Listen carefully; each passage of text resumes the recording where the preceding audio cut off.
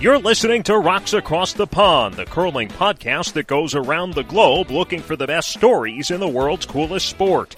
We have curling news and views for everyone, whether you're playing in your Thursday league or following your favorite teams on tour. Now here are your hosts, Ryan McGee and our Professor of Peel, Jonathan Havercroft.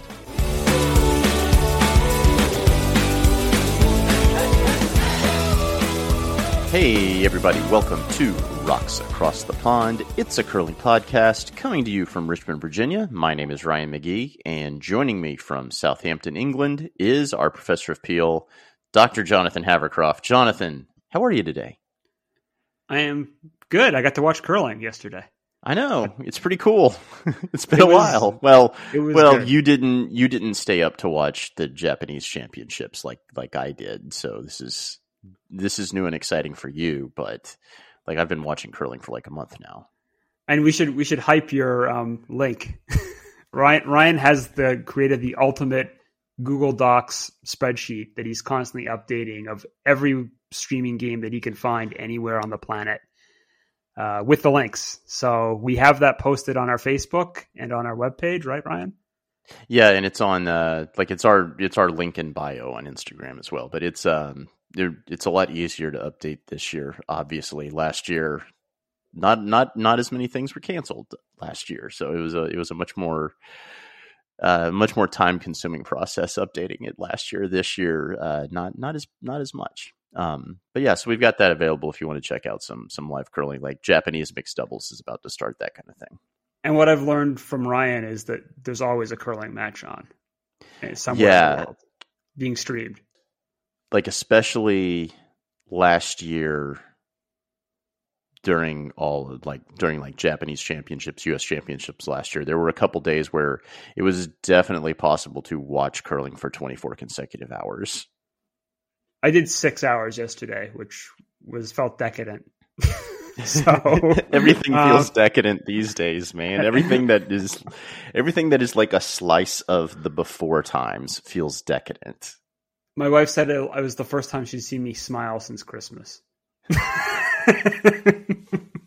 She's like, "You actually seemed happy yesterday," and I was like, "Well, there's something that brought joy to my life for a brief moment." Oh man. So we have a really important show today. Jonathan, you did an interview with 3 people from the Global Initiative for Diversity, Equity, and Inclusion in Curling.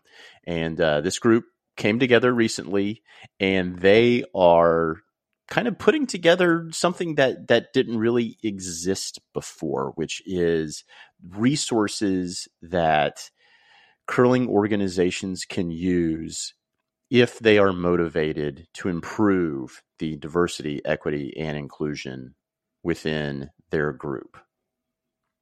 Yeah, and so I think a couple of things. It's good to see this momentum going.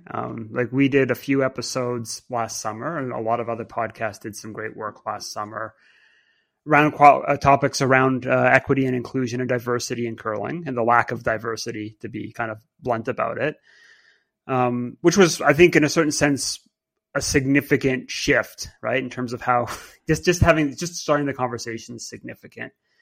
One of my big worries at the time was partly because of the pandemic and just partly because of human nature. People just move on to the next thing. But I think for curling, regardless of where you are in the world, it's just too important to just, issue a Black Lives Matter statement in June, as genuine as those words may be, and then not really do much. So one of the things we want to do using our platform is track some of these initiatives that are going on, and then, have people on that are leading the conversation to kind of amplify that. I think we've kind of agreed that's one of the ways our podcast with its audience can help a bit. So this is a good chance to kind of review those things 10 months later, or 8 months later, I guess. So, Jonathan, the 3 people you talked to were Monica Walker from the United States, Sarah Carlson from Sweden, and P.N. Raju from India. And obviously, there's a lot more people than that behind this initiative, but those are the 3 that we were able to speak to the other day. Yeah, and so I think for curling fans, especially fans of international curling, probably two of those names will be well known. So Monica Walker plays with Team Sinclair, won a slam in 2018. Is a very accomplished curler. Sarah Carlson won a world championship for Sweden, I think in 2011. Just checking here. Yeah, 2011. And so they are competitive curlers in their own right. Sarah is now a development officer with the Swedish Curling Association. But I think one of the things they wanted to make clear to me in our messaging is they didn't want to talk about their curling or they didn't want to be foregrounded. The whole point of this initiative is to kind of start a conversation about transforming curling. And the third person is P.N. Raju, who's, I think as you'll hear in the interview, kind of had a lot of great interventions here. He's worked actually in Indian football or soccer, depending on how you want to call it. So kind of has experience as a sports executive, moved to the Bay Area a few years ago and took up curling, I think he said about 6 years ago in the interview, and is now leading the charge to get Indian curling going, right? So participating in their mixed double program and building a program there. So he's kind of quite a sports entrepreneur is kind of how I might describe him. Yeah. So they're all very interested in curling. But I think they all came together, as we'll find out in the interview, because they realized that, first of all, not much is being done on this front in terms of concrete changes. It certainly wasn't prior to last June. And part of that is a lack of resources and knowledge, right? So part of what this initiative is pulling together resources to think about how organizations can address issues around diversity, equity, and inclusion, right? So I think if there's one big message to take away from this interview, and you're listening to this podcast and you think that this is something that matters to you as a curler, that you're kind of concerned that your curling club isn't that diverse, I think that the big takeaway message would be to reach out to them, sign up to their newsletter, and participate in webinars and kind of look at the resources they're starting to collect. I participated in one of their webinars, and I talk a lot about that in the interview, but they're offering them about twice a month right now. And then hopefully, basically through networking and sharing of knowledge, it's possible to start building a more diverse curling world from the club level all the way up to the World Curling Federation. And so it's basically everyone's got the change is kind of the big message here. And sometimes change is difficult, but it's good to have a conversation like this with people who are kind of leading the charge, if you will.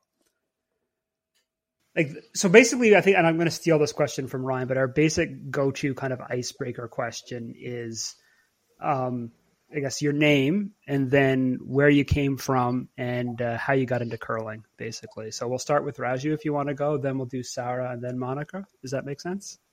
Hi, my name is P.N. Raju. I was born in India. I grew up in India. I discovered curling during the 2006 Winter Olympics. That was the first time the Winter Olympics were broadcast live in India. Had always wanted to play, but never got a chance till I moved to the US. In 2014, signed up for a Learn to Curl at the San Francisco Bay Area Curling Club and have not stopped since. So I've been playing for 6 years. Super. And so, Sarah, how did you get into curling? I started curling in the year 2000, so 21 years ago. Just because there's a curling rink quite close to where I live. I had friends who played, and they brought me along. And the club was really enthusiastic with getting new juniors, so they sent us out, I think, on our first competitions about 4 weeks after we tried. So I was hooked by then. And so just for our listeners, you live in Sweden. Which part of Sweden do you live in? Yes, I live in Karlstad. So most of you will know that from the hometown of Team Edin. And Monica, so where did you grow up and how did you get into curling? So I am from the Boston area. I kind of grew up in and around curling clubs. My parents are curlers. They're actually from Scotland originally. And it wasn't until I was about 10 that I decided I wanted to try the sport. And so I've been curling ever since, I guess 24 years now. It's kind of a long time. But yeah, I've been part of the U.S. National team for, I think, 7 or 8 years at this point. Okay, and Sarah, you also played for the Swedish national team as well? Yes. But you're retired now from competitive curling, or are you? Yes. Or is that a different service? Yeah, from competitive curling, yes. And then Raju, you're involved. Do you play on the Indian curling team, or are you just involved in helping get them set up? Or That's the dream. So we've played like on an Indian team at the Pacific International Cup, which is not an official WCF competition. The Curling Federation of India is hoping to become a provisional member of WCF. And once that happens, India can start sending teams to international competitions. So my personal dream is to skip an Indian national team at some point. Okay, so today we're getting you here to talk about the Global Initiative for Diversity, Equity, and Inclusion in Curling. And I'm probably going to shorten that to DEI if that's all right throughout the podcast, because that can be a bit of a mouthful otherwise. So can you first of all explain, well, I guess, how do people from Sweden, India, and the US get together and form a global initiative? So how did you all meet, and that what prompted you to start this initiative in the first place? So I'm development officer for the Swedish Curling Association. It's probably good to know within this conversation. So last spring, I read the dissertation from Dr. Richard Norman, who is mostly about like the whiteness in curling and that norm. And I got in touch with him because I read that, and I think everyone should read it because it's very relevant. And I just felt like we have to do something about this. Like, we can't just talk about it anymore. We have to change something. So I reached out to Dr. Norman, and he's been incredibly helpful in guiding us through our first steps. And he also told me that like Curling USA are having this same conversation, and got me Monica's contact information. So I reached out to Monica on Facebook, and I'm like, you are talking about this. We are talking about this.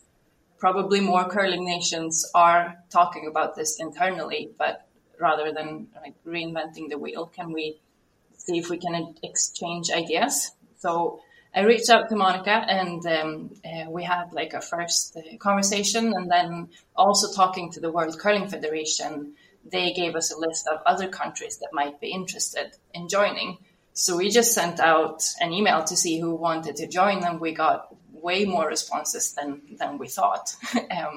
So all of a sudden we were like, people were looking to us to start guiding and leading this work. So for myself personally, the key link here is definitely Dr. Norman. I currently work part-time for Goldline Curling Supplies as their social media manager. And Dr. Norman is good friends with Aaron Flowers. So over the summer after the murder of George Floyd, we ran an Instagram live series featuring Dr. Norman, basically just trying to start the conversation around these issues in curling. And so Dr. Norman has become sort of a mentor to myself as well. And he definitely put Sarah and I together and has helped us with this initiative ever since. So he's a key piece. I had met Ray Hussein from Guyana at the 2018 WCF Congress. And I think Monica and Sarah had reached out to Ray to see if he'd be interested in joining the initiative. And Ray reached out to me saying like that this initiative is forming and would I be interested in joining? And I've been working with Monica and Sarah since.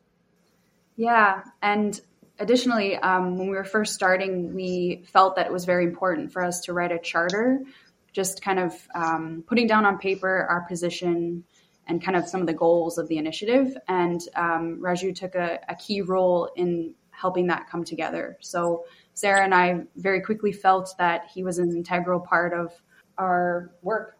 So what do you hope to change in curling through this DEI? What's the goal, or what's the vision? First, like we want to find the structures that we can change to be better, and we all wanted that. Like I wanted that for my association, and Monica for hers. So like for everyone that's joining us so that they can find the tools to make their organizations more welcoming. And like our main focus has been, well, anti-racism and the fact that there are a lot of white people curling and not so many non-white people curling. And I think we'd like that to change most of all. Yeah, this really started out as kind of an examination of, I guess you could call it white, like curling developed countries. And it's quickly kind of pivoted to also include an amplification of voices for non-white curlers and also emerging curling nations. So we've kind of pivoted already. And just in general, it became very clear that there was a huge need for some kind of initiative like this, because we just simply didn't really see any activity in the space. And we really didn't want to let the year go by without any kind of change in our sport. But at a high level, really the goals of the initiative are to just foster discussion in the space, kind of provide like a leadership or a point of unity for this work. We wanted to share resources and kind of share best practices. Like Sarah said, there's no need to kind of reinvent the wheel with this stuff. There's already a lot of work being done in different areas, so why not share that? And we also want to just provide networking opportunities, kind of bring people together and bring experts together so that we can provide education in the form of, webinars or newsletters, and also to kind of create a group that holds itself accountable. None of us are experts in this, but if we come together, we can hopefully make some change.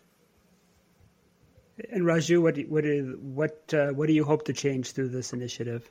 I guess a couple of things that like both Sarah and Monica mentioned. I think curling is not a very diverse sport right now. So the idea is to have more people of color playing the sport, have the sport be more welcoming. So from an Indian perspective, I think it's about trying to get more Indians involved in the sport, have them feel more welcomed at curling clubs around the world, and also trying to use the lessons we learn through the global initiative to also help the Curling Federation of India think through diversity, equity, and inclusion at the very beginning. CFI is just starting to form, so it'll be great to have lessons from around the world, learn from those, and build an organization on top of these basic principles. So I think Monica mentioned this a bit earlier, that there have been a few other initiatives, I guess, since last June. So the big one that I'm aware of in the U.S. is the USA Curling program called Icebreakers. So I guess the question is, are any of you involved in it? Because I know both Raju and Monica we obviously are members of USA Curling. And I guess, what have you heard about it? And then how's your initiative different? And is there kind of conversations going on between the two groups? So I currently do a bit of work for USA Curling on their DEI committee.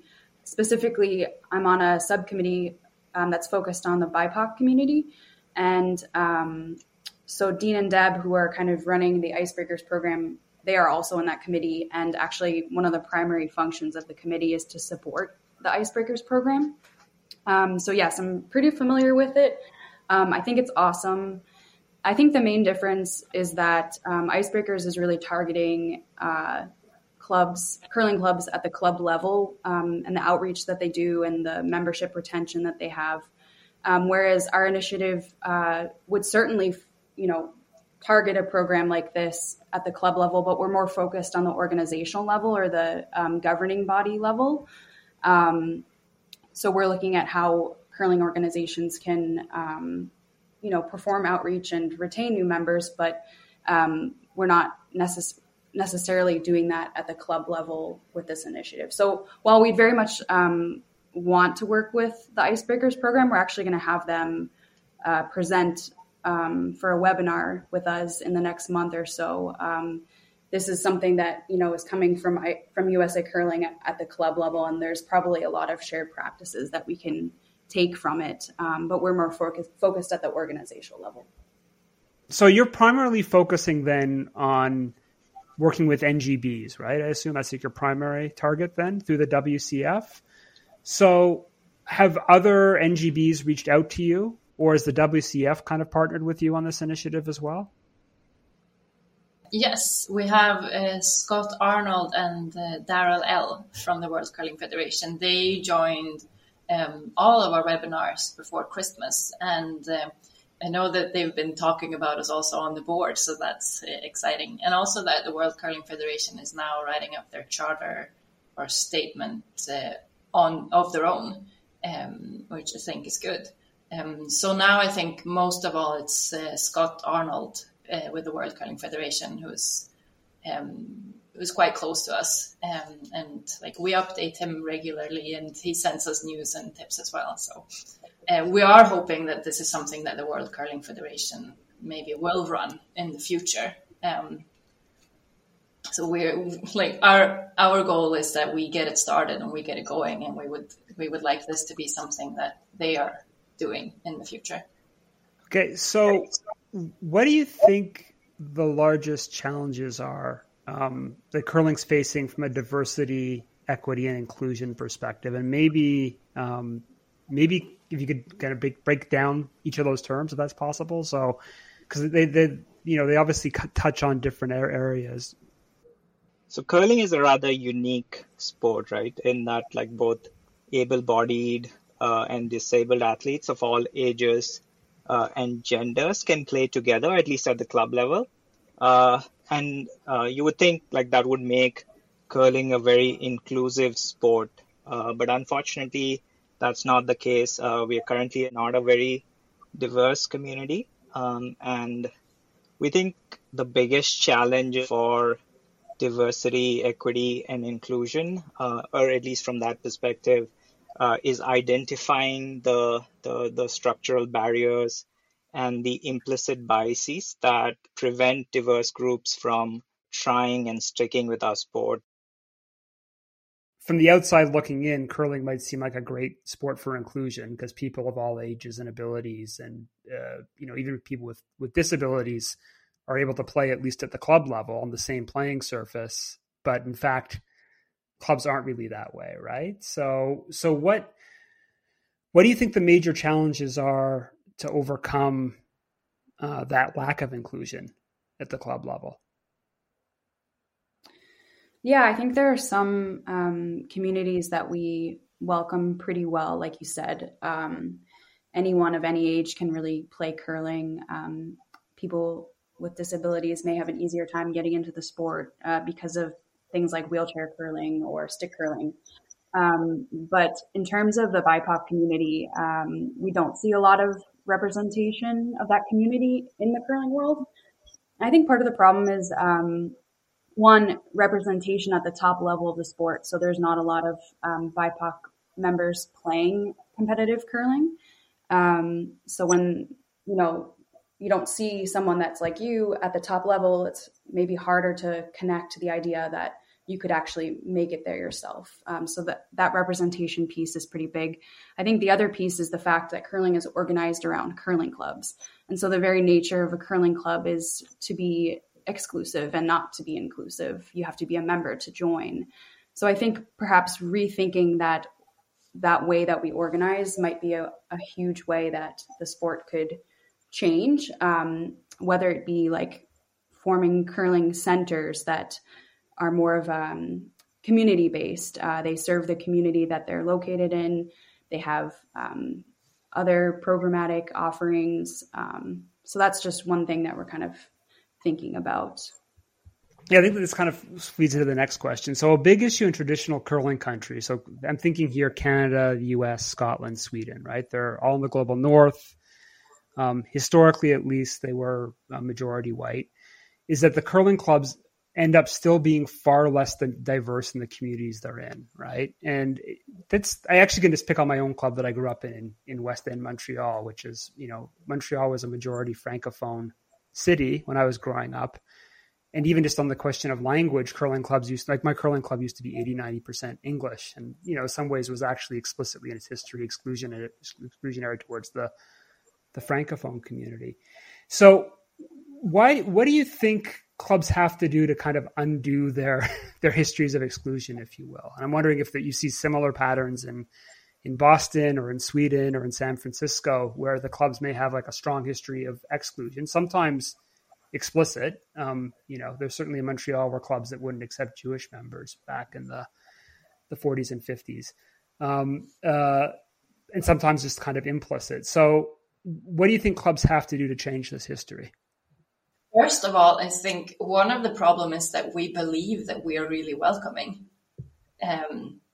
because we want to be. And I don't think, I will generalize through this entire rant. So I'm sorry to all the clubs who don't feel like this is true for them. But because there's no one who says no, we don't want new members or diverse members, but that's not enough. Not standing in the door and saying you're not welcome, it's not enough that you're not doing that. You have to actively change your structures and look at what obstacles are there for people who are not the norm to participate and feel welcome in this club. And overall, I think there's a huge lack of clubs actually making time to have strategic conversations. And I can understand that because there are not that many people who want to volunteer in a club, to spend a lot of time pushing these issues and working for your club.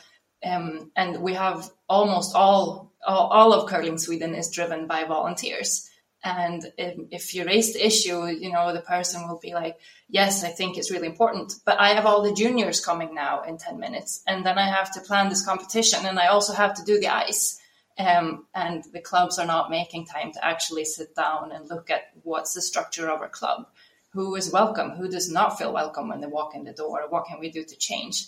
And I think every time, we're now adapting some systems to force this conversation within the clubs. And when we have it, it's really good and people really want to change, but it's going to take a lot of effort and you have to want to make the effort. And I think that's where we are, just at the starting point right now. Yeah, if I could add to that, I think there are a lot of great programs out there that are on the right track towards this. So, for example, Rock Solid Productions and the Rocks and Rings program, even the Icebreakers program that we just talked about, these are really great programs for performing outreach to improve diversity in curling clubs. What's also great about them is that they're looking at this from more of a programmatic, sustainable approach. They're performing the outreach, but they also want to retain the new members that they get. So there's a lot of up and coming initiatives out there. But you're right, Sarah, clubs need to think about this more and be more strategic about it. More intentional about their approach, but also intentional about the retention piece and the sustainability piece. Yeah, because we talked about this too, that there's also a bit of a lazy approach when you say that this is a question of the next generation. Look, when these kids grow up, we will have a more diverse crowd in curling, but are we really, if we don't change the way that we structure ourselves? Because I think I hear that excuse quite often, that the next generation will be more diverse. But I think we should have seen some change by now if that was the solution. I think another thing clubs can consider is how they reach out with the community that they're located in. Many clubs are just looking for curlers across, the entire city that they live in, that they're located in. But in reality, the point of a curling club is to serve the community that it's located in. And if the population of the curling club doesn't reflect that local community, then that's a serious issue. I think that's a question to be raised and something to be fixed. So just kind of having those conversations and asking those questions are really important. Raju, I was going to maybe flip it around a bit as someone who's new to the sport. What's your, because I think often when people come in with fresh eyes, they can see stuff that perhaps people who've been in a club their whole life can't see, right? So what were your observations about curling kind of when you joined the San Francisco Curling Club? Right. So I think, at least from my personal perspective, I think I knew I wanted to play the sport. I mean, I'd always had this dream of representing India in an Olympic sport, so I wanted to play. So like there were no programs or policies that tried to retain me. Like I went to a Learn to Curl, I immediately signed up for like a further 3-class beginner learning series. But like there was no well thought out approach to try and retain me after that first Learn to Curl. And I think especially in the Bay Area, we see a lot of interest from diverse groups, diverse communities during the Winter Olympic cycle. So like every 4 years, there's a huge spike. And I think what I've seen a lot of clubs not do is have a retention policy like Monica was alluding to. And another big thing that, at least from an inclusion perspective, I find is the kind of artifacts that you find in clubs, right? So you might have flags of a few countries. You go to bonspiels and you have these national anthems for a few countries played, but they're not representative of everyone who's at that bonspiel. So things like those, I think clubs need to spend some more time thinking about like the artifacts that exist in clubs at bonspiels. Are they welcoming enough? Are they inclusive enough? Has someone actually thought through like why is a Canadian national anthem being played at a US bonspiel while there are like Indian curlers there are Mexican curlers there? Why is an Indian national anthem not being played? Why is a Mexican national anthem not being played? So things like those, something that I've observed and something that we've discussed within this group. Yeah. Yeah, I really appreciate what Raju said about the artifacts and clubs piece, because I'm just thinking about, all the curling clubs I've been to and how they all seem to have this kind of mausoleum is the word I'm thinking of. That's not quite what I'm trying to say, but they have this kind of shrine of trophies and photos of old white men from the 1800s playing. Thinking about the Calgary Curling Club in particular, they have quite an extensive kind of history section in their club. And that's pretty cool if you're a curler to check out. But if I were new to the sport, I might feel quite overwhelmed or very unwelcome, kind of wondering if there's a place for me in this sport. And I can't speak to what others feel, but I do think there's a piece of that to consider when we kind of put clubs together, how they might appear to somebody coming in who's new. Speaking of the international dimension here, right? I sat on your webinar with the leaders from emerging countries that you had a few weeks back. And I think that's actually up on YouTube now, right? For people to watch if they want. So I thought that was really interesting. So you had guests from, you had Adriana from Mexico, you had Ray from Guyana, you had TJ from Nigeria, Kim Ford from Australia, right? So you had this collection of people who've kind of represented their countries internationally and have got a bit of prominence for their sport.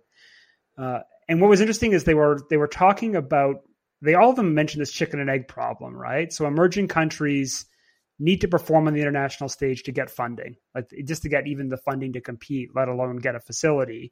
But you need facilities and good coaching to compete at the international level, right? So maybe if Raju wants to answer this first, because I think it's kind of definitely in your wheelhouse, is kind of setting up the Indian curling program, right?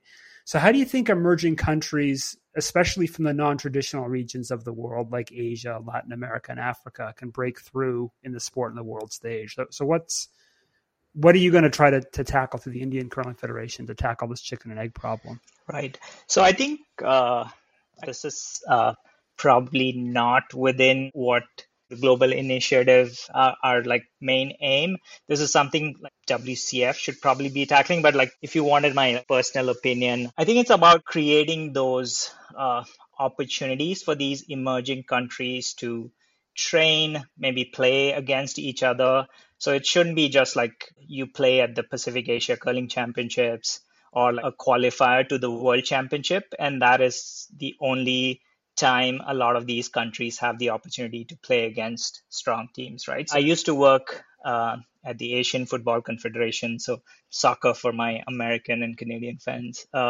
So we used to have something called the Vision Asia program. The idea was AFC had divided countries into three groups: emerging countries, developing countries, and developed countries. So there was specific events and programs for emerging countries. The Confederation put in a lot of effort just trying to develop those emerging countries. So I think it would be great if there existed something like that where India, Nigeria, and other emerging countries could play against each other.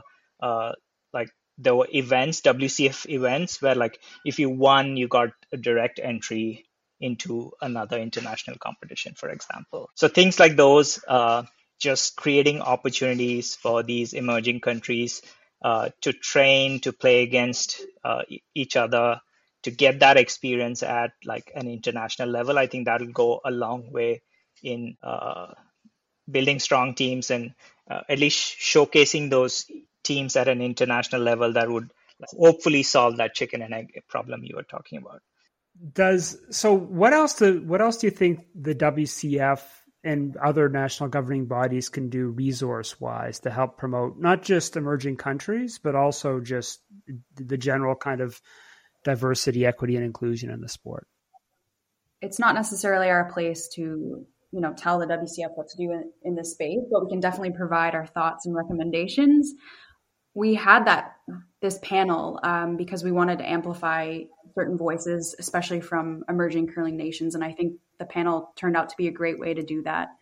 In terms of what the WCF can do, one thing that we thought of was they provide kind of an equal opportunity resource called the DAP. And Sarah can speak a bit more about this, but it's kind of a one-size-fits-all piece of funding for countries to use towards whatever they wish. But we would argue that perhaps this funding in a one-size-fits-all format doesn't necessarily work in the space. It's an example of equality versus equity, in which some countries may need more funding based on where they are in terms of being curling developed. So thinking about solutions in many different levels, depending on the country that they're working with, rather than just a one-size-fits-all. Another thing we thought about was kind of having a mentor or a buddy system where more developed nations are partnered with an emerging curling nation and just create relationships between the countries, create rapport, share experiences. Again, not trying to reinvent the wheel each time a new country wants to be part of the WCF, but kind of creating a platform where best practices can be shared. And I recognize that maybe this is a bit naive of me or idealistic. Obviously, countries are competing against each other and may not want to share resources, but I do think that the WCF can take a leadership stance, and they already are in many ways with the World Curling Academy, providing videos and resources that countries can all take part of and use as they will to kind of break through into the top tier of competition. So, can I just, because I know that there is a mentorship program, because Curling Sweden has been approached on a few times about sharing. I know that from our board, we just say that, look, we share. And I know that our top teams also have said that we share everything but rock information. We will keep that to ourselves. But so far, for the mentorship program, I don't know what the plan is in the future. I know that there is one, but I think we need more guidance in order to actually make good work of it. And Adriana said that too, that yes, mentoring, but we need someone to coach us right here where we are. I think WCF does provide resources. For example, India was able to use DAP funding to get some of the equipment, right? And WCF also has this program where you can buy rocks and curling equipment on a 3-year loan and stuff. So there are these programs that countries can use. But yeah, I think emerging countries probably need more than that one size fits all. So any additional help would always go a long way. So there's a response that's probably going to come back to people who are skeptical of these initiatives, which is, I guess, I think he puts it as who's going to pay for it. So there's a cost question. I think there's also just a why should we do it kind of question. You got a bit of heel dragging. So How do you respond to that kind of, I just call it heel dragging or resistance to these kinds of initiatives? What kind of pushback have you received already? Because I imagine you've received some. Look, we decided that this is not for people who don't think that DEI is important. We formed to make sure that all of us that do think it's important can help each other to do better. So, like, while we have a list of arguments, like my initial response, like, if you don't want to be in this space, then don't. And you can try and catch up afterwards. But we did form this for people who actually care about DEI. Let's talk about it together. Let's try and do better together. We didn't form it to convince other people that it's important. We haven't even received any pushback yet because we're not even engaging with those who may not agree. I think it's fair to say that we got different responses. Like, look, when we sent out that email, like we've said a few times, we were mostly aiming for the big established curling nations who are mostly white and very normative. We got amazing response from all of the other countries who were all really like, thank you for involving us. Like, this is amazing. Can we join? Can we help? While in general, the bigger curling nations were more like, oh, well, yeah, we know we need to do this. We might join. So, and I'm not talking about everyone, like a few has been really, really enthusiastic as well. But there has been a difference here. I think there's also a way to do this very cost effectively. I mean, we're not operating with any funding or resources, financial resources right now. So we're actually doing this all volunteer based. We'd certainly love to have financial resources, but I do think there's a way to do this without that. There's a lot of resources out there already existing that we've kind of tapped into. And we're part of the initiative's goal is to kind of bring together the right people that are in the sport who want to volunteer their time towards this. So just kind of by getting the word out there about this, we've identified some really like smart, well-educated people who are presenting to our group and offering their expertise. And so there's definitely a way to do this on a budget. I also think that this kind of work really does involve everybody to do their share, from, you know, the individual curler looking at their own implicit biases to the curling club level to the organizational level. So I think at some point we are going to need to try to convince those who aren't necessarily a part of it just yet, but it really does require everybody getting involved. And when that happens, I think that there should be enough resources to kind of get it done. Yeah, talking about resources, like we've talked about that before, like we'd like to, if we had funding, be able to pay people to actually come and do webinars and workshops and share their knowledge, because if that's your job and you have all of that expertise, then we shouldn't be asking people to give that to us for free. We can think of these expenses as an investment for the future, right? A future that involves a more diverse curling community would probably increase revenues for clubs, would mean more sponsorship, would mean like bigger markets for WCF and everyone to sell the broadcast rights and stuff, right? So we think the expenses today are just an investment for a better, more diverse future. Yeah, and to kind of put it in very simple, generalized terms, like more diversity in the sport means there's more curlers in general, which means more revenue, which means more representation, more performance, more sponsorship, more just everything. So I really don't see any argument against it, to be honest. Like Raju said, it's investing in the future. And it's pretty common, I guess, knowledge, I think, that diversity, when you have like a group of people that are trying to make a decision, the more diverse the group of people, the better the decision is going to be, because it's going to consider different outcomes. And this concept kind of applies across like all ways that humans organize at any level that they organize. And I think it applies to our sport too. So keeping that concept in mind, there's really no downside to improving DEI in curling. let's talk a little bit about the importance of representation. So on your call, I think it was Ray Hussein, who plays for Guyana, but grew up in Toronto as a Toronto area curler also, mentioned the importance of Rudy Ramcharan. So I'm not sure how much that name travels outside of Canada, but he won the Brier in 1997, playing second for Kevin Martin. And he's probably the first person of color that I can think of who's certainly won the Brier. I think there was also Brian Mackey who won. That was an Asian Canadian who won with in 2000 also. But basically, if I can rattle off two names, it gives you a sense of how undiverse Canadian curling is, right? So I guess a couple of things. So why does representation at the highest level matter for kind of growing the sport, diversifying the sport? And then what programs are out there to help develop athletes from underrepresented backgrounds so they can compete at that level? So I think representation matters in the fact like it's aspirational, right? So if I see an Indian curler doing well at like a Canadian national championship, so maybe I would work hard and try and represent India and do well, right? So I think that aspirational aspect helps.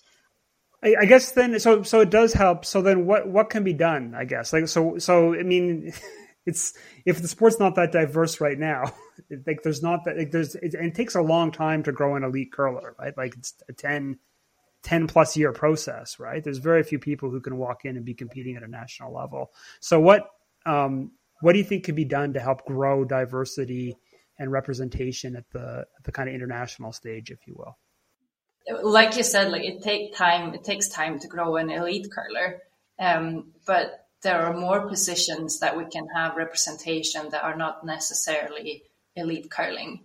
Like look at your board, look at your staff, look at the people who get appointed in other like organizational leadership positions and make sure that you have representation here.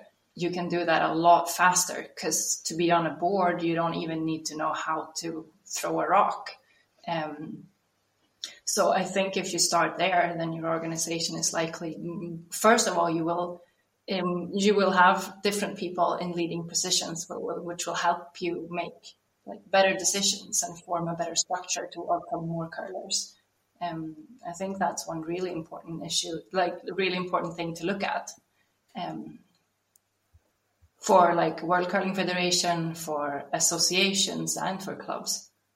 Throwing myself under the bus here, like I'm employed. Maybe someone else needs to take my position, but look, we are all white staff, able-bodied. We're not all. We have wheelchair representation on our board, but it's a fairly homogeneous. That's the word in English, right? Board. Everyone's over 50, financially stable, white people. We can do better there. Yeah, and I think the point is we don't necessarily know the answer to this. It's complicated. I think someone said in the panel, we should get Rudy involved in this, and we should reach out to him, and obviously like being respectful of his privacy and if he even would want to get involved.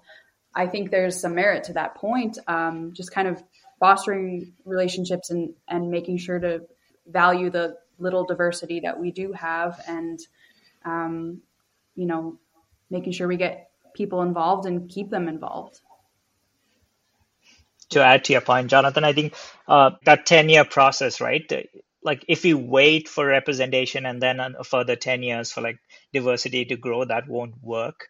So I think it has to also be bottoms up, right? So maybe identify these diverse curlers who are already looking to play at the elite level or want to be more competitive, and maybe just work with them, help them through that 10-year process, provide the resources so that like once they do get to that stage, maybe they'll inspire more people. So also a bottoms up approach would go a long way in helping with that representation eventually. So a second issue that was flagged in the call was from TJ Cole, who kind of is the skip of the Nigerian team, who he said that he thought that curling was elitist, that there was a perception, especially in the Black community in the U.S., because TJ plays out of Denver, that the sport was exclusive and overwhelmingly white, which I think is certainly true. He also said that there was an issue. There's a sense that curling wasn't affordable, which to me was a little bit more surprising because, compared to a lot of other sports, the cost for a basic broom and a slider is minimal. But I think the perception does matter. So I guess there's kind of a two-parter here as well. So is affordability an issue for curling? And then kind of what can be done to address the perception that it's unaffordable? No, I think it depends where you curl out of, right? So, for example, curling is very expensive in the Bay Area, we've been an arena club for a long time. We're hoping to get dedicated ice soon, but it is expensive in the Bay Area. The club is actually located in Oakland. The membership is probably not representative of the diversity of Oakland, right? So I guess it depends where the clubs are located and what access to those facilities look like. I think he's completely valid in feeling that way. I think it is a relative thing and depends on circumstance, like location, etc. For example, many curling clubs maybe are in discussions right now about how they might be undervaluing their annual membership and might need to raise their dues, especially with the global pandemic, to make sure that their club is sustainable. But on the flip side, the price of membership might just be too much or in a lump sum that's not really viable for individual members, and maybe kind of a pay-as-you-go structure would be more affordable or more reasonable for those individuals. So it really just depends on circumstance. So like Raju said, I think it's really on the club to look at their membership, their current and their targeted membership, and make sure that there's kind of a spectrum of price points so that a more diverse socioeconomic membership can emerge, while also making sure that the club is a sustainable endeavor. Sarah, is that the case in Sweden also? I mean, my perception's that it's this land of economic equality, right? But are sports like curling well funded, or is it also a very expensive sport there? I would say this is also what's reality and what's perception. I know a lot of people that work for basically all of the sports that are available in Sweden, and curling is one of the cheapest. But that is not what the public believes. But we also have the problem of where do you find the ice rink? So for Stockholm, for instance, you will find a curling club in one of the areas where the socio-economical standard is really high and the BIPOC community is really low. So who curls? And that will set the image of what curling costs and who is a curler, right? But we are also looking at what Monica is saying, the entire structure of memberships, because we're not very modern when it comes to that. It's a very type of, you pay your membership in the beginning of the season, you pay for the entire year, and then in Sweden, you just curl as much as you want for that sum of money. So if you play curling every day, your daily fee is $1. But if you curl once a month, then it's a lot more, and it might be a lot to pay just once a year. So how do we change that to actually encourage people to be more spontaneous with their curling, or show up and pay and play and find memberships that also work in that way? So another thing that jumped out on this call for me was that a lot of people on the webinar were expats, right? And there were expats going multiple directions. So there was, I guess, Raju, who's an Indian expat in the San Francisco Bay Area. There was TJ Cole, who's Nigerian expat curling in Denver, but kind of setting up the Nigerian Curling Association. Kim Forge, who's a Canadian expat, trying to help build the curling program in Australia. So I guess how important and how helpful are having these kind of diasporas kind of globalize the curling community and diversify it? Have you noticed this through your initiatives? I think diasporas are going to be really important, especially for countries that do not send a lot of athletes to Winter Olympics and do not have access to the facilities or resources that are required to grow these sports back home, right? So I think if you look at like number of national Olympic committees and like the number of WCF members, there's a huge gap. So we are at 60 odd WCF members, and there are 100 odd, like close to 200 national Olympic committees, right? So we still have a long way to spread the sport around the globe. And I think diaspora and expats and people who have the opportunity of trying our sport can like definitely help bringing that sport back to their home country, and like figuring out a way of like getting people in those countries access to ice and being able to play the sport on ice. So I think expats and diaspora are going to play a huge role in helping curling become a truly global sport. So another thing that came up, and again, this was framed as a DEI issue, which was, I think, surprising to me. So one concern was that the promotion relegation system that the WCF has, right? That if emerging countries have to start off in the C pool or in the B pool, or and then work their way up, is that this created the perception that emerging countries were kind of second-class citizens in the curling world.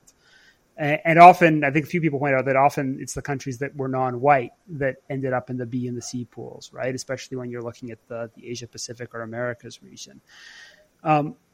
So now there may be some good competitive reasons for having that promotion relegation system and organizational reasons. But can you comment at least on how this might create problems from a DEI perspective for kind of not just the WCF, but other national governing bodies, that they may be unintentionally creating hierarchies in setting up their competitions? What you're describing definitely presents kind of a representation issue that we've discussed earlier in this podcast, where certain populations, particularly in curling in the BIPOC community, are not getting represented at the top level, which is where the television coverage and revenue development and sponsorship, all those pieces kind of happen. So that's where the issue lies. And I think there's a lot of creative ways to kind of combat this.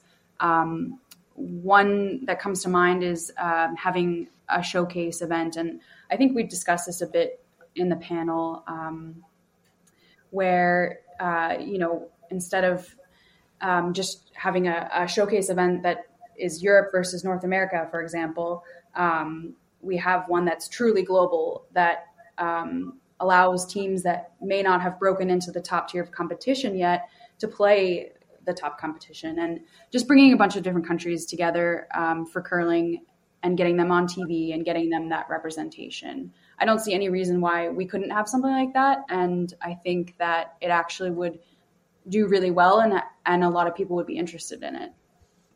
The one idea I kind of floated in the call, and some people seem to endorse it, was this idea for like a Davis Cup style competition, like in tennis, right? Where you have this bracket format. And so maybe you can figure out other different ways to structure it, but basically every country in the world enters the Davis Cup at some kind of point, and every country is eligible. And we know that at the end, it's going to be the tennis powers, but at least every country gets a shot, and maybe for them advancing one or two rounds is a big advantage. So do you think that might be a possible way to go, Raju? Both those competitions are, again, like very tiered, right? So there are like 5 tiers leading up to the top, which is very similar to what we have. So all the teams have an equal shot at making into the World Championships, right? So like India could technically enter the Pacific Asia Curling Championships and then qualify for the World Championships. I think WCF is concerned, or like wants to give everyone like an equal opportunity to make it to like the Worlds or the Olympics, right? So maybe like what we need from like a DEI perspective is rather than equal opportunities, maybe we want equitable opportunities, right? So maybe like equality of outcomes. So could there be structures that like maybe allow emerging countries to like send teams to these WCF events, or maybe World Championships? Maybe it doesn't have to be the Olympics, right? So maybe there's one spot at Worlds where like emerging countries have their own competition, and the winner of that competition gets an entry to the World Championships, for example, or maybe gets a direct entry to the World Qualifying event that is held every year. So things like those. So yeah, so I'm not sure, like, I guess I'm not as big of a tennis fan as probably you are. It's just I see a lot of similarities between like what Davis Cup does and the WCF already has in terms of its competition structure. So I'm not sure like if that'll really help.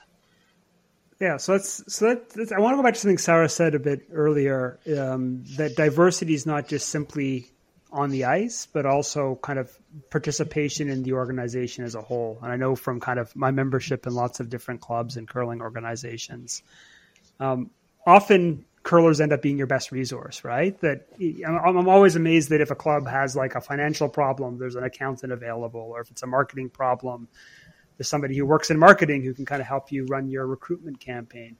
So for people who are listening to this podcast who are curlers and members of clubs, what kind of skill sets do you think clubs and curling organizations need to get DEI initiatives off the ground? I just want to say, in general, we need help with this initiative. Like I said before, it's purely volunteer-based. So we've been lucky enough to have some people kind of emerge out of the cracks, so to speak, and reach out to us and want to get involved.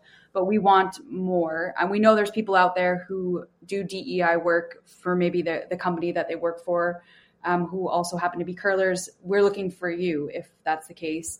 We're looking for people to present and provide educational opportunities in our webinars.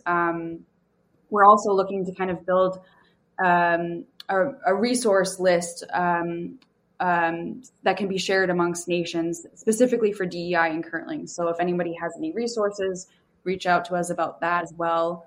We're also working on some tools, which Raju can go into the Spectrum tool a bit.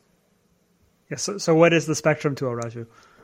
So basically, the Spectrum tool is a tool that was built by a nonprofit in the US.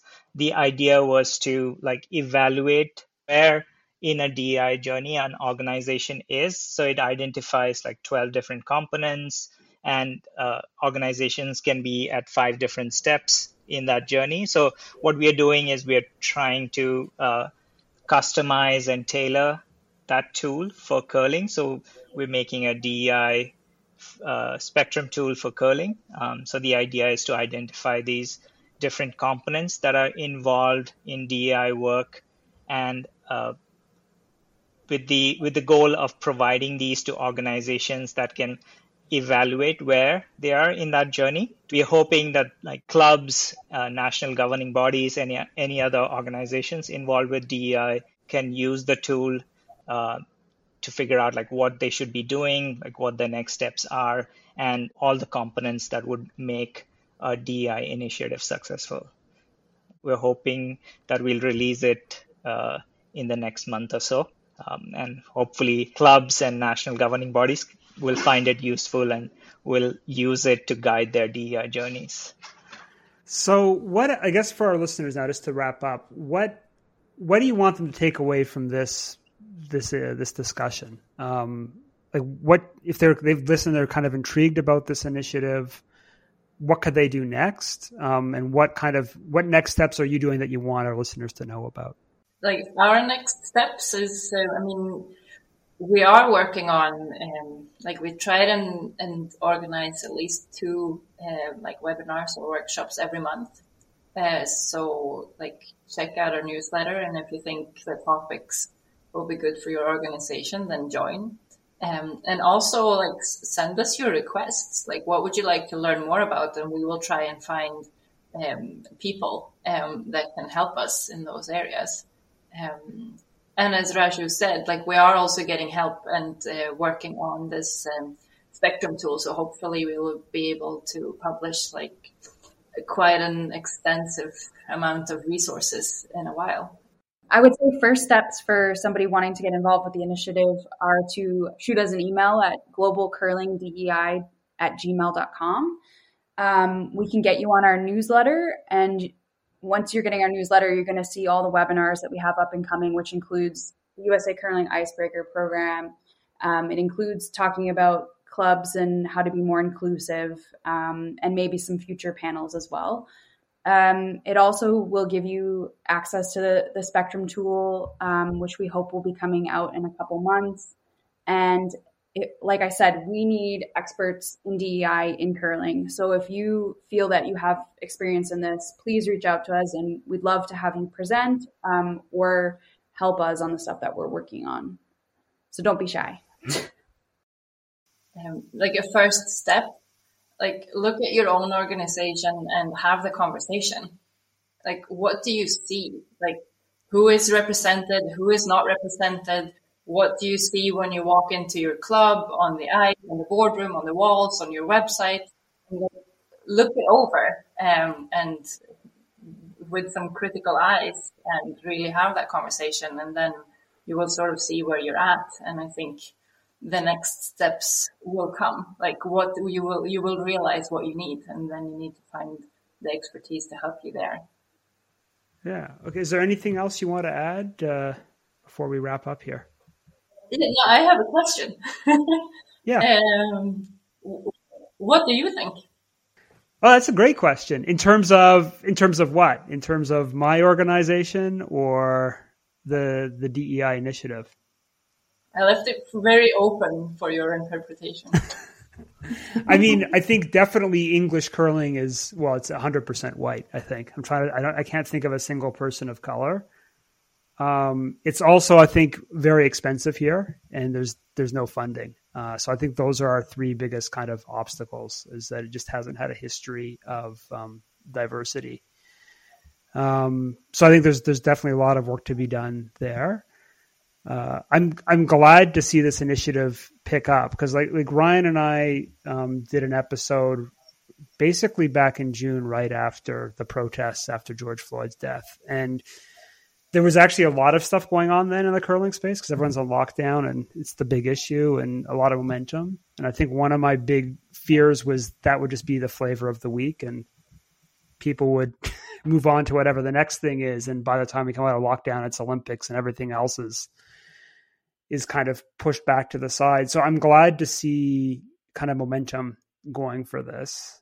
And I think it's going to differ from place to place. So having kind of moved around the curling world a lot, I think there's different issues. Like the US and Canada are different, right? And Europe and North America have different diversity and inclusion issues too. So I think there's a lot of differences in terms of the challenges. But I agree that wherever you were at, if curling doesn't diversify, just out of self-interest for the sport, aside from the fact that a more diverse club's a better club in my mind, for sure.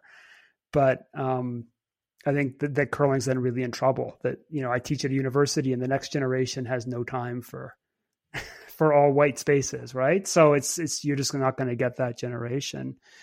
And then I think at the flip side, just the one thing I'm hopeful about with curling is that it is good at pulling people together. And, you know, it's one way of kind of pulling us out of our bubbles a little bit. So maybe if curling does take diversity seriously, then we can kind of, you know, knock down some of the barriers through the sport. Would be the kind of more positive message, I'd say.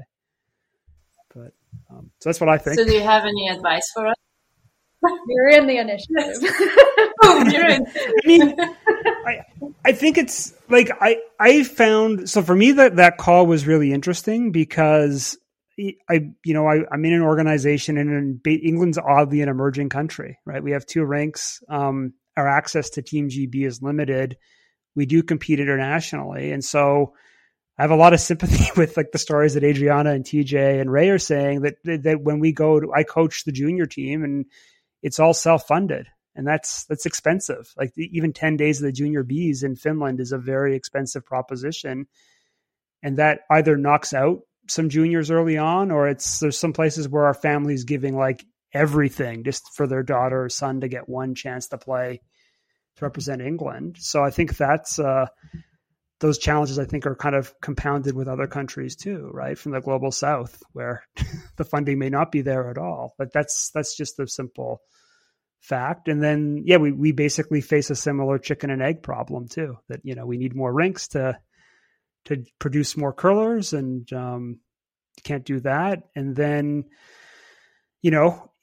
England's not a very diverse country, but it certainly is more diverse than than English curling, right? So there's questions to be asked there as well. So I think all of it's kind of interesting to think about. Yeah, so I think that's a good conversation for sure. Anything else you want to just add in terms of promotion stuff, just that we can add in at the very end, or? We're also on Facebook. Okay, on Facebook. So, you're on Facebook. Are you on Instagram too, or?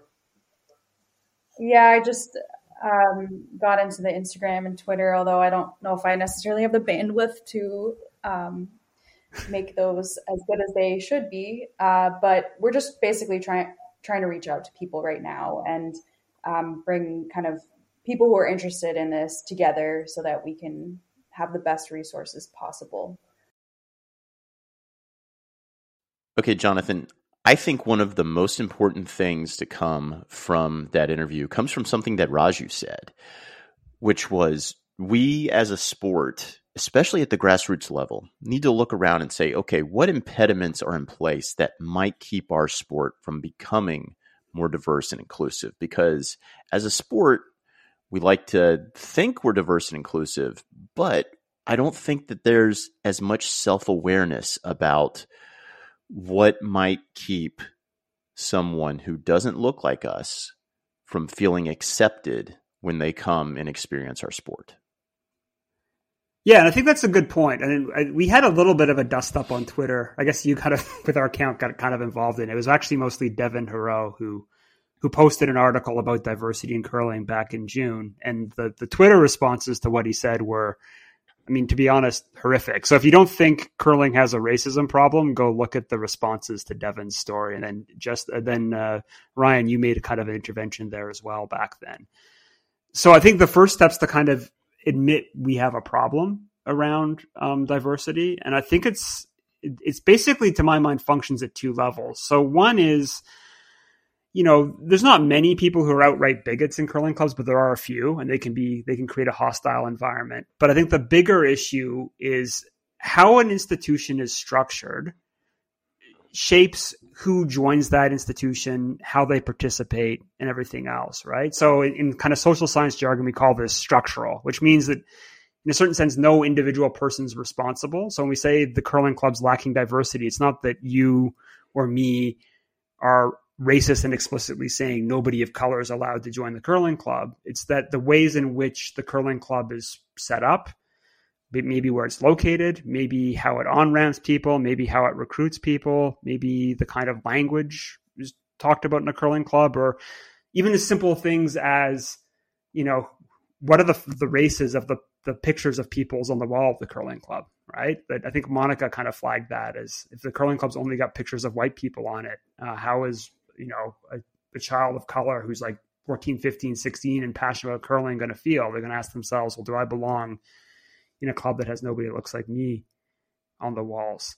So I think that to my mind is the kind of big takeaway message here is people can get a bit defensive when we talk about issues around diversity, but perhaps first of all, just listening, and then maybe taking the ego out of it and not worrying so much about whether or not you or your institution is racist, and instead think about, how unintentionally an institution may have built in biases and lack of diversity over time, and then what can be done to break that down.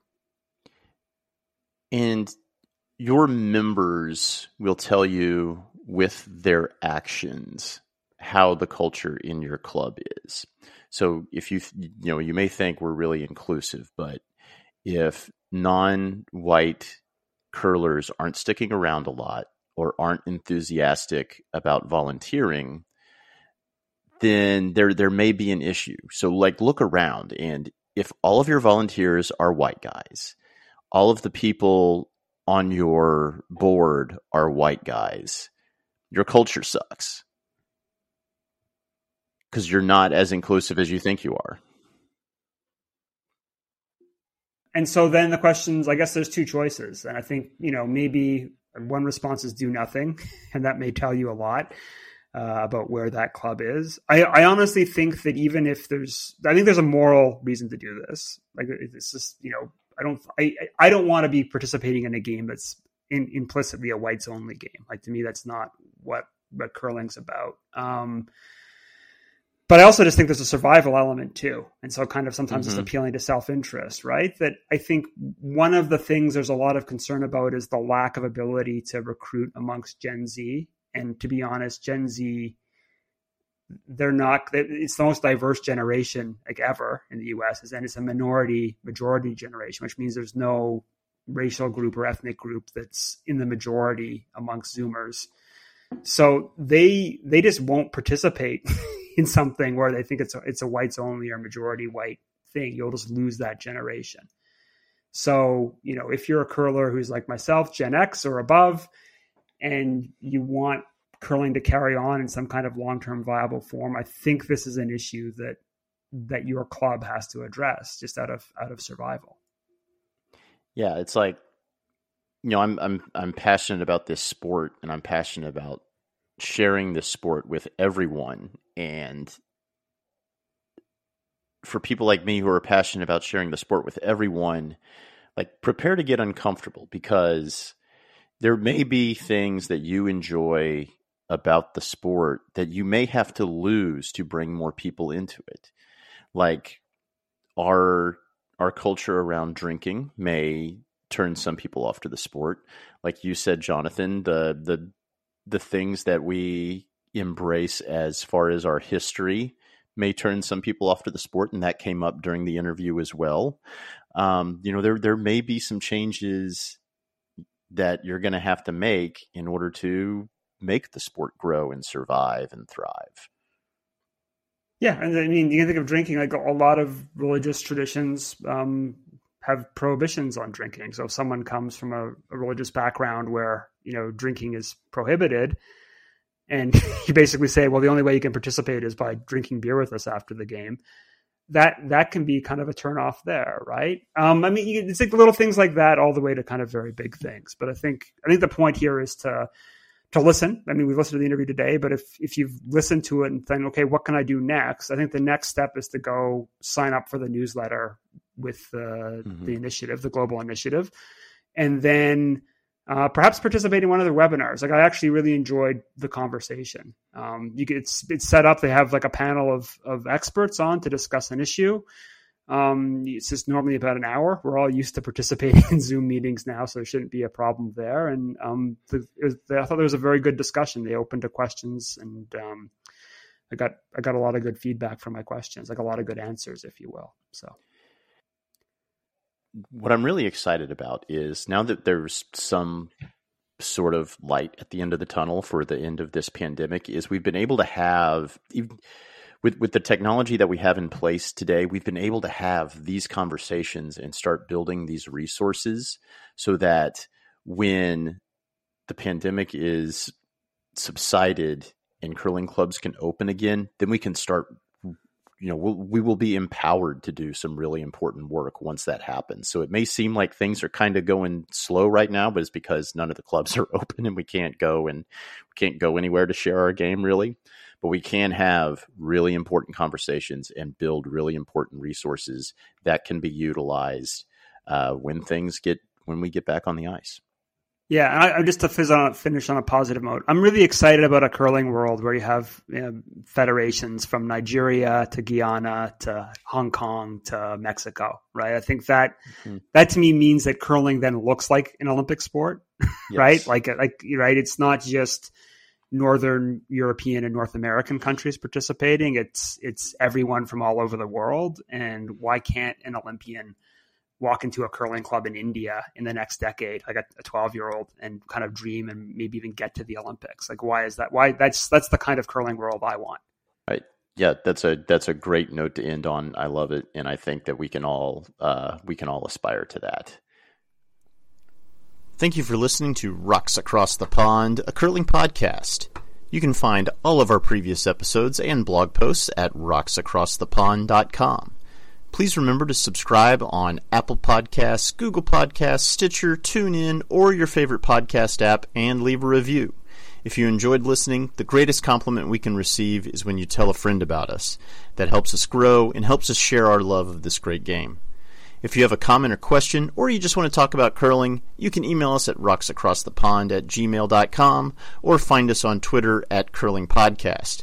We are also on Facebook and Instagram at Rocks Across the Pond. Thank you again, and we will talk to you real soon.